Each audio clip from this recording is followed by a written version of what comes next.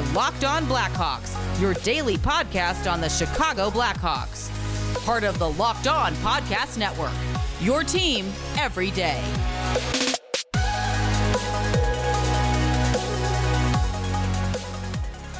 Welcome to a special crossover episode of Locked On Wild and Locked On Blackhawks, part of the Locked On Sports Podcast Network, your teams every day. Thank you for making both Locked On Wild and Locked On Blackhawks your first listen each and every day. Just a reminder, both shows are free and available wherever you listen to your podcasts.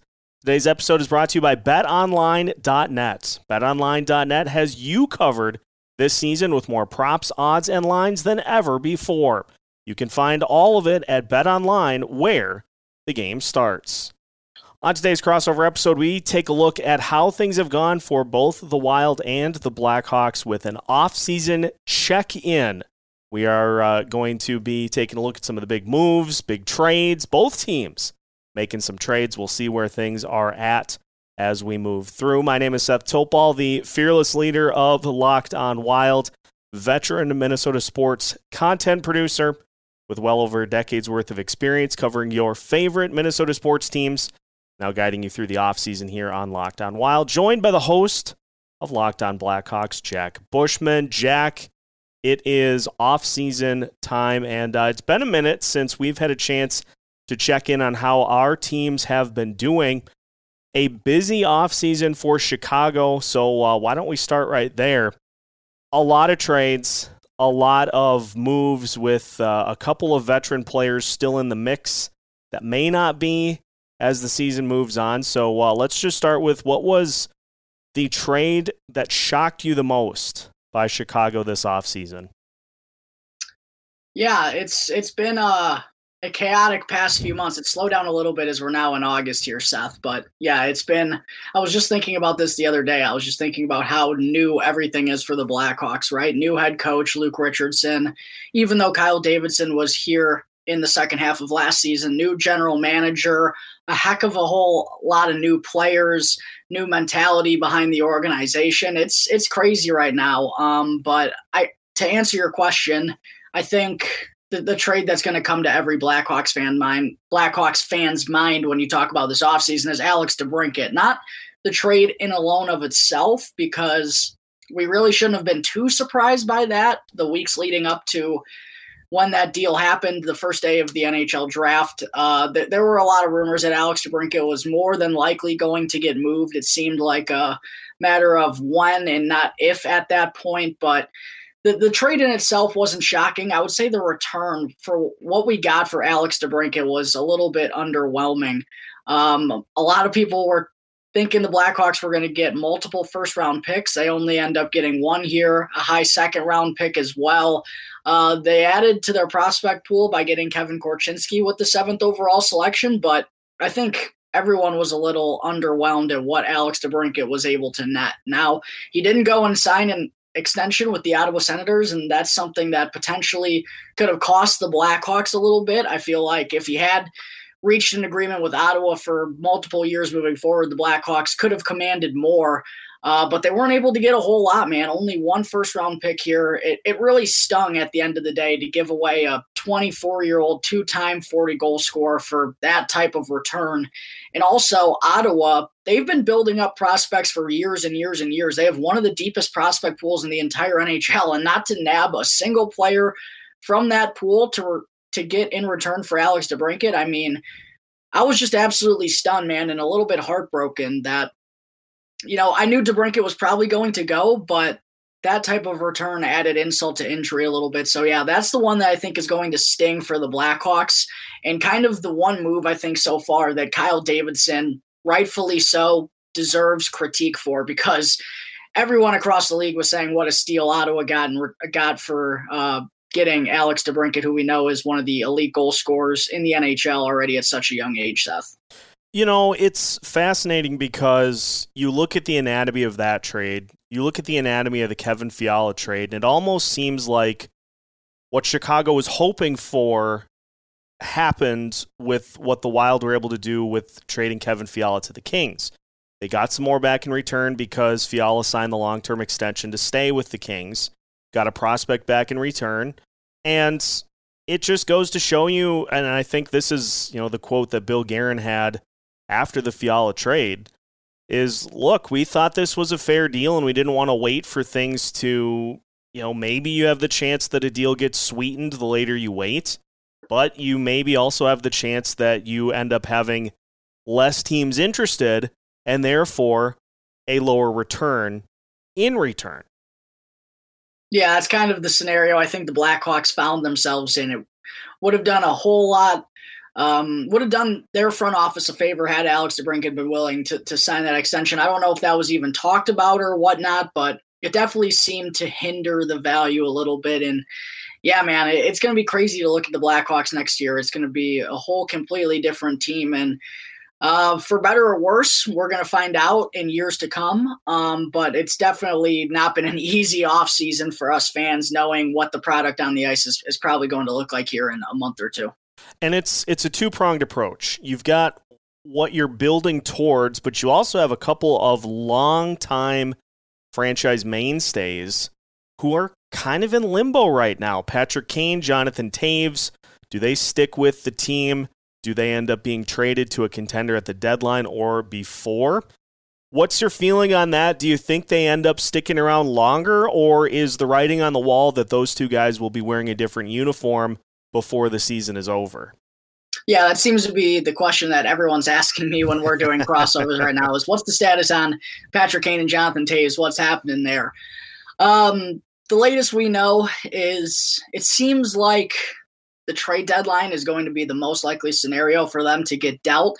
Just feels a little bit unrealistic that either of them sign extensions at this point. First, for Patrick Kane, I feel like he's a little bit more likely to stay than Jonathan Toews is, given that there are some records that he can set, and it just feels like he's the more likely one of the two to stay. But at the same time, the Blackhawks front office really hasn't done him any favors over the years. I've talked about this on every show I've been on discussing this topic, but look at all the players that Patrick Kane has had success with that the Blackhawks have traded. It's literally been each and every one. It's like each youngster that comes up through the pipelines or they acquire, they put him on the line with Kaner.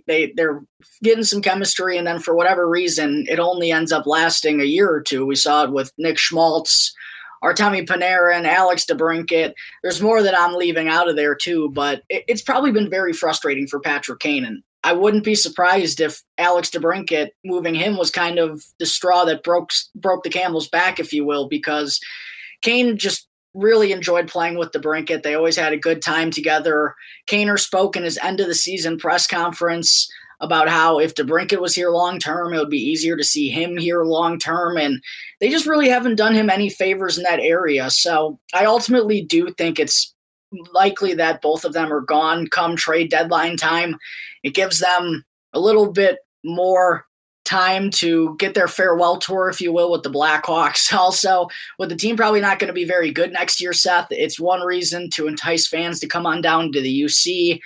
I think moving them at the deadline makes the most sense personally. Jonathan Toews, I didn't touch on him at all, but I did want to say that he's just been reluctant to commit to the Blackhawks moving forward. He said time and time again when he's been asked about his future and what he wants to do, I don't want to – I can't get mad at the guy for speaking the honest truth and saying he honestly doesn't know what he wants to do, but hearing your, 13, 14-year captain not commit to the team moving forward, it's never a good sign, right? Yeah. So, yeah, for both of these guys, I think the most likely outcome is that they get traded at the deadline, Seth. Okay.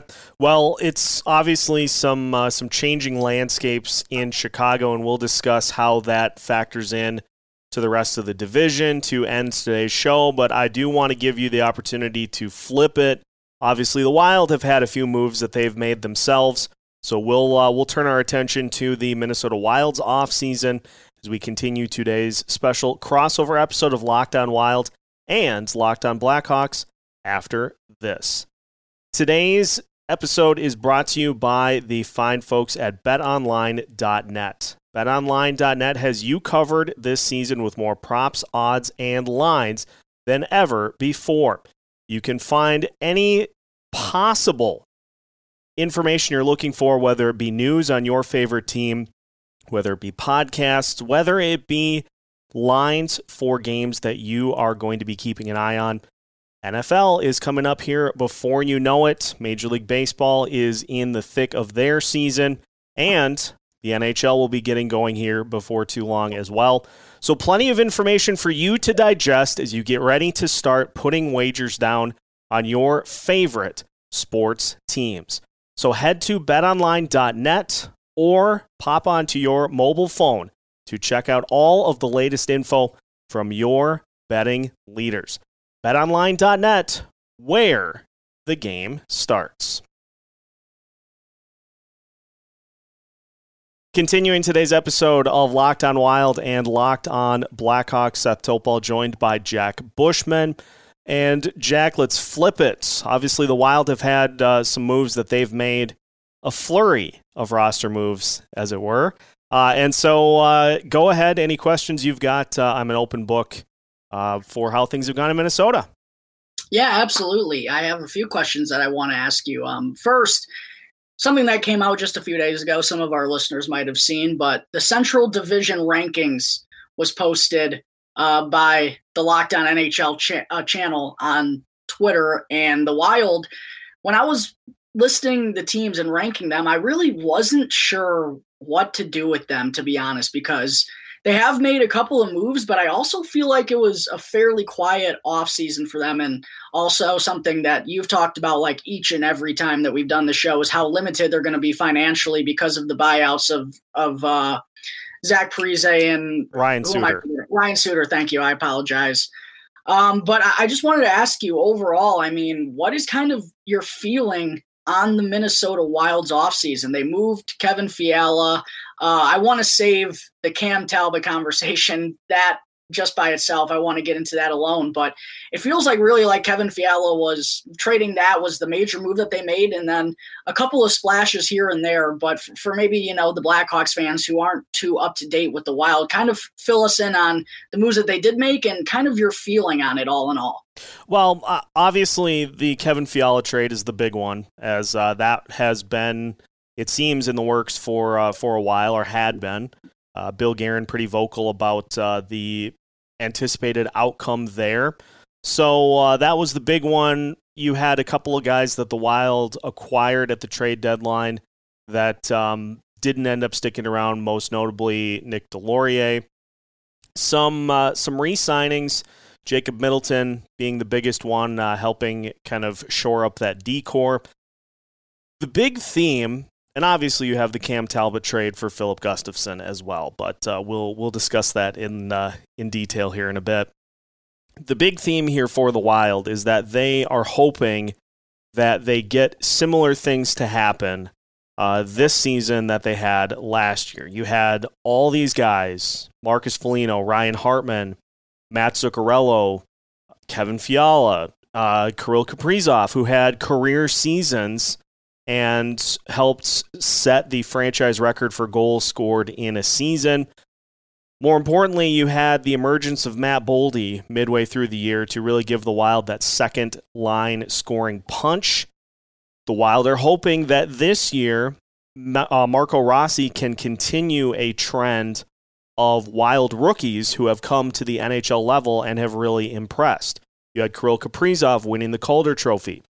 If Matt Boldy is healthy the entire season, I'm sorry, he's winning the Calder. I'm just going to go ahead and say that right now. And so you have those two guys. You now have Marco Rossi, who the Wild are hoping can continue that trend of rookies that can impress. You are hoping that we get a full season of Matt Boldy with solid production there. I think the biggest thing that the Wilds, and this may not be something that has been said, but in my feeling, the Wild are hoping for a bounce back in the special teams department especially. That is one area that I think can really help this team. You lose an 85-point scorer in Kevin Fiala, and what are some ways that you can help get back some of that offense? It's power play goals. It's limiting opponents on special teams. The Wild special teams unit was terrible last year, and it really held them back. It came up again in the series against the St. Louis Blues. It was just They were giving up power play goals. They weren't scoring on the power play. You can't do that. So as much as they would like to fill that lack of production with the departure of Kevin Fiala, I feel like it's going to be more a situation where they try to limit the goals they score while trying to fill as much of that loss of offense as they can. But if they get a little better goaltending all season than they did at points, and if they improve the special teams unit, I think this Wild team, maybe not a franchise record-breaking season, but I think they can still be a good team. It's just they're going to have to commit to some of those other areas. Everybody loves the goals. Everybody loves seeing the goals scored. But the Wild are going to need to recommit to some of those key areas and probably dig into what they were in previous seasons, a little more of a gritty team to come away with some victories. I think it's certainly attainable, but it's going to be something that they're going to have to work at collectively. So before we move on to my next question, I do want to ask you, where did you rank the Wild when you answered that poll, Seth? Where'd you have them? I had them at 2. Yeah, I felt like you would. I think I had them at 4, to be honest. But I had no idea what to do with them. My reasoning, and we'll talk about this more to end the show as well, but my reasoning being that it just didn't seem like anybody else in the Central Division really did anything to separate themselves. I mean, I guess you could say Nashville by getting Ryan McDonagh, and also by they're so weird. Yeah, I can't trust them. But like St. Louis had some major losses, retained some players. Ville Husso is going to be one that's felt, especially if Jordan Binnington struggles. Dallas, Nashville, all those teams, it feels like they had losses. They had some signings, but just like the Wild, they had some losses as well. So it's a group that is just really lumped together for me. So 2 through 4, 2 through 5 could end up being really in any order you want it to be. And I feel like those teams are all pretty close. Yeah, I can completely agree on that end. Moving on to my next question, 2-parter, both about the goaltender position for the Minnesota Wild. Talk to me about what the heck happened with that Cam Talbot situation, because you'd know better than I would. I saw some things on Twitter. I saw the back and forth that was kind of had. What really happened there, and kind of what were your feelings on that? And then the second part is the Marc-Andre Fleury signing. How do you feel about that? Are you confident with him as the one going forward now that Cam Talbot's out of the picture?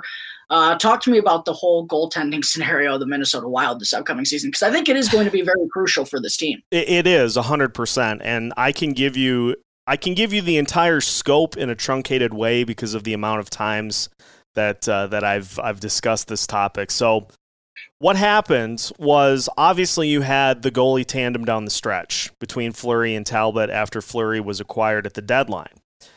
People within that rotation were not super psyched to do it again. And so you have on the at the draft, you have Cam Talbot's agent voicing some displeasure about the fact that the Wild are going to go into a goalie tandem once again for this upcoming season.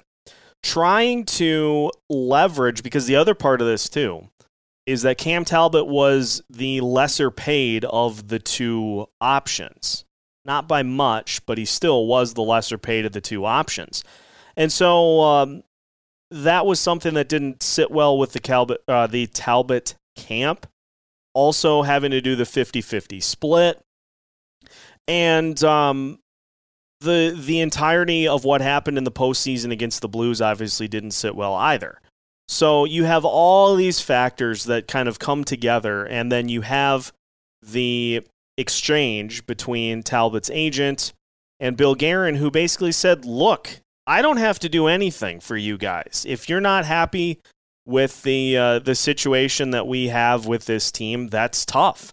We're going into the season with these two guys in net, and that you're just going to have to accept that is how things are going to play. Like, he wasn't going to be hardballed into trying to work out maybe some sort of a new deal for Talbot, give him a little more money, ensure that he was going to be the starter, any of that. He put his foot down and he said, I'm not going to do it. So then after that, Guerin kind of thought to himself, if Talbot doesn't want to be here, and he maybe isn't super thrilled with the situation, but not somebody that's like making waves or anything. Like, I think he would have gone into this season just fine.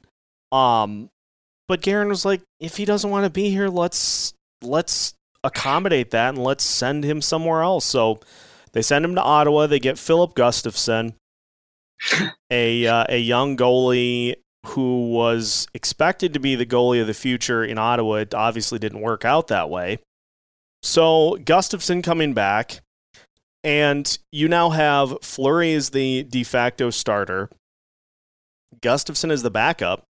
And basically, the Wild can go into the next couple of seasons essentially just trying to fill time until Jesper Wallstedt is ready. He's going to be in Iowa this year. If he dominates in Iowa, it's not going to shock me at all if he ends up getting the call and ends up being on the Wild roster a year from now. It all depends on when he is ready to go. And so you have Fleury who signed to a 1-year deal plus an option is what I'm calling the contract, because if he retires after this season, it doesn't hurt the Wild at all. So nice little add in there. So it's basically 1 year and an option. You have him, you have Gustafsson. If Gustafsson doesn't work out, he's a restricted free agent after the season, so you can figure out what to do with him there. If Fleury doesn't work out, he wants to retire after the end of the season, then okay, we're going to need to go get somebody that can be our starter with limited funds. If Fleury comes back, okay, he's the starter. Maybe Wallstedt works his way into the backup. If Gustafsson works out and Fleury works out, then you keep both and there's less pressure on Wallstedt to have to rapidly ascend to the NHL level. So it's really just trying to fill the pieces of the puzzle. And I don't think there's anybody more than Marc-Andre Fleury that realizes he's going to need to pick up his performance. I mean, he went 9-2 down the stretch with the Wild, but some of the underlying numbers, he got worked around a little bit by some of the more playoff caliber teams in a Minnesota uniform. There's nobody that is more critical of his own performance than Fleury, and I would imagine that he has worked with the team, is working with the team to get back to more of that form that we expect from him, that we saw with Vegas. And so, if the Wild can get some of that too, that's going to go a long way for them to be able to get things back on track in the Central Division. Yeah, I always had a feeling that Fleury was likely going to re-sign with Minnesota, and it sounds like with this option, as you've put it, that it puts the Wild in a good spot regardless, right? Like, we know Jesper Wallstedt just had an amazing World Junior. He's looking very promising. I'm still kind of surprised that he wasn't the first goaltender taken in last year's NHL draft. But Fleury, I mean, if you're going to have a placeholder waiting for pieces of the puzzle in later years to step onto the scene, that's, one heck of a guy to do it. And the playoffs, maybe he wasn't great, but that he's a guy that has that fire inside him and is always a true competitor. We even saw it with the Blackhawks when, he's getting 5 or 6 goals scored on him night in and night out. He's still getting just as upset. So, yeah, that's an interesting spot, but a good spot for the Wild's goaltender position to be in after kind of a wild offseason, if you will, wink, wink, for that position in particular. But to round things out, Seth, the only final question that I had for you was, are the Wild going to be better than they were last year? Can they make a run similar to what they had last year, but with more playoff success? Obviously, they were a first-round exit to St. Louis. What's the mood around the Wild heading into the season? And also, what would you say is the fan expectation like? Are they still high on this team despite the first round exit last year? Do they feel like they can do it again? What's the feeling around this hockey team up in Minnesota as we're just a month away from the season now, or the preseason at least? I think there's a lot of disappointment with how things worked out with Kevin Fiala, and the feeling that the Wild have kind of boxed themselves in to, well, if we had done some things differently, Kevin Fiala would still be here. at the end of the day, it's Bill Guerin's team, and he's making the moves that he thinks are going to help this team out the most and are going to make them competitive, not only now, but the big goal being to be hitting that full window once the buyouts are done, 2 years after this season is done. So there is some disappointment from fans that things worked out the way that they did. But ultimately, I think a lot of that can be washed away if the team comes out and they just start racking up some wins. It's probably not going to be as flashy as it was last year. You're not going to have as many of those dominant wins that we saw from the team over the course of the season. You're going to see a lot more 3-2, 4-2 type games.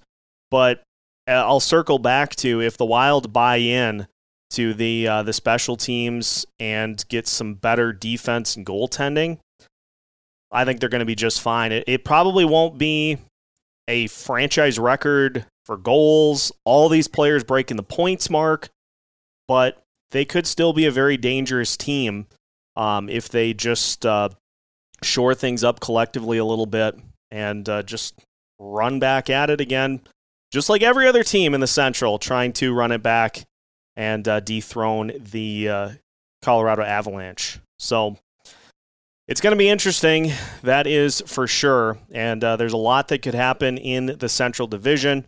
So let's wrap up by taking a look at the Central, kind of where things are at this point, and we'll do that as we continue today's crossover episode of Locked On Wild and Locked On Blackhawks after this. You're hanging out with some friends and putting back a few drinks. A few becomes a few too many. As the evening comes to an end, people start to head out. You think of calling for a ride. Nah, you live nearby. You can make it home okay, no big deal. What are the odds you get pulled over anyway? And even so, what's the worst that could happen? Your insurance goes up, you lose your license, you lose your job, you total your car, you kill someone. Everyone knows about the risks of driving drunk. The results are tragic and often deadly. However, that doesn't stop everyone from getting behind the wheel while under the influence. That's why police officers are out there right now looking for impaired drivers on our roads to save lives. So if you think you're going to be okay to drive after a few drinks, think again. Play it safe and plan ahead to get a ride. It only takes one mistake to change your life or someone else's forever. Drive sober or get pulled over.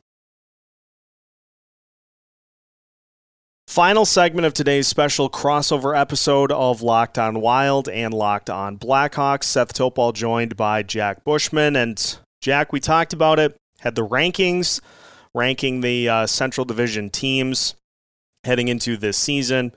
And obviously, as you alluded to, Wild got second. Chicago in a transition, obviously lower down the list. Colorado Avalanche, the number one spot. What was your biggest gripe with the rankings? Wasn't really too big of a gripe for me. I think it's a little set in stone per se, where one, I think everyone feels like the Colorado Avalanche are ready to go back and gear up and make a run to win it all again. 2 through 6 is just really a toss-up. Even Winnipeg, I know they're kind of the outsiders and of that bunch in particular, but they could even surprise, like you mentioned earlier, the Wild, the Blues, the Predators. They each made their moves, but it was nothing too stunning and nothing that really, I think, would put them over the hump or put them even close to being in contention with the Colorado Avalanche at number 1. So I think for me, my biggest takeaway, I didn't have a gripe, but my biggest takeaway is really how up for grabs this division is in the middle of the pack. I think everyone knows Colorado's won. The Blackhawks and the Coyotes are fighting for 7 and 8 down there, but the rest of the division really is a toss-up. Like, I have no idea who's going to be second, third, or fourth come next March, April, or May when the playoffs roll around, Seth. The team that really is intriguing to me, because I literally cannot figure them out, is the Winnipeg Jets.